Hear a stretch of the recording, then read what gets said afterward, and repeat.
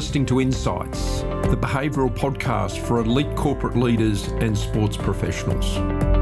If you're looking for exceptional performance and taking your career to the next level, then this show is a shortcut for you.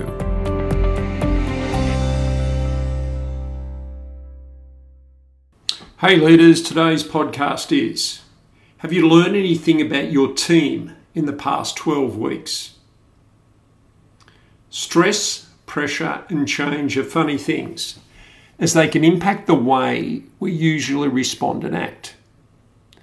We can learn more about people based on what decisions they make and do not make when things are not normal. And we've been swimming in that recently.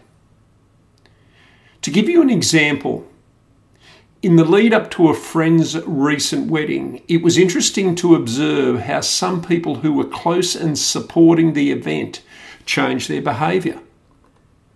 A long-term and good friend of the groom, who normally was unreliable, to the point that if he said he was just around the corner, you could go out and do the shopping, come back, and you'd still be waiting for him.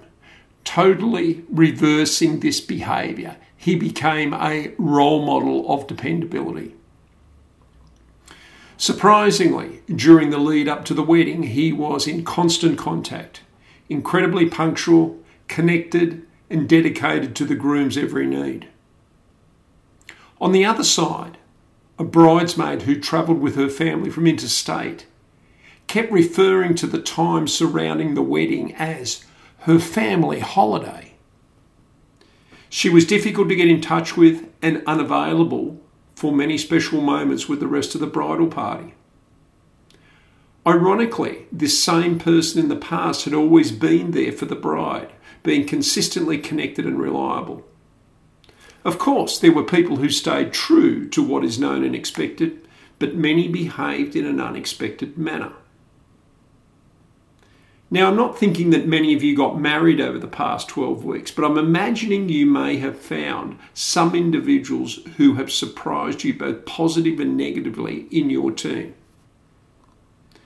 So, are you now thinking, wow, was that a one-off? I didn't expect to see that.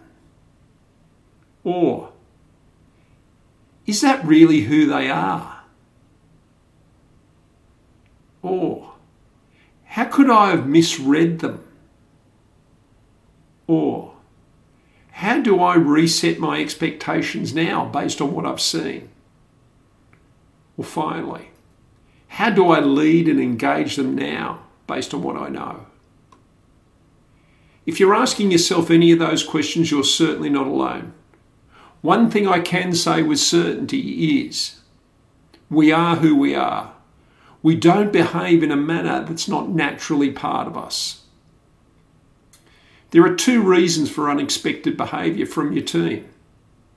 Firstly, their internal values have been triggered and they are making core moral-based decisions from their personal hardwiring, which usually remains managed and hidden. Secondly, they acted in an unexpected but predictable manner because they were not able to manage the stress and pressure levels that they were experiencing.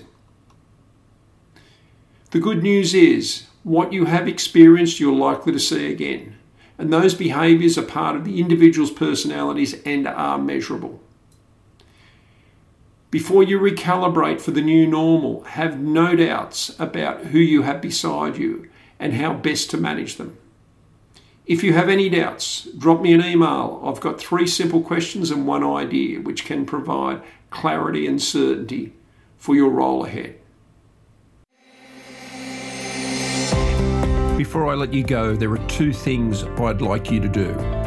Firstly, if you like what you've heard, go and subscribe to the show on iTunes, Stitcher or SoundCloud. While you're there, please leave a rating or a review because it helps others discover the show. Secondly, I want you to grab the first chapter of my internationally published book, Fit, When Talent and Intelligence Just Won't Cut It. Inside this book, you'll get a step-by-step guide on how the elite perform at their highest level. The first chapter is 100% free of charge, and you can get immediate access at warrenknorr.com/seethescience.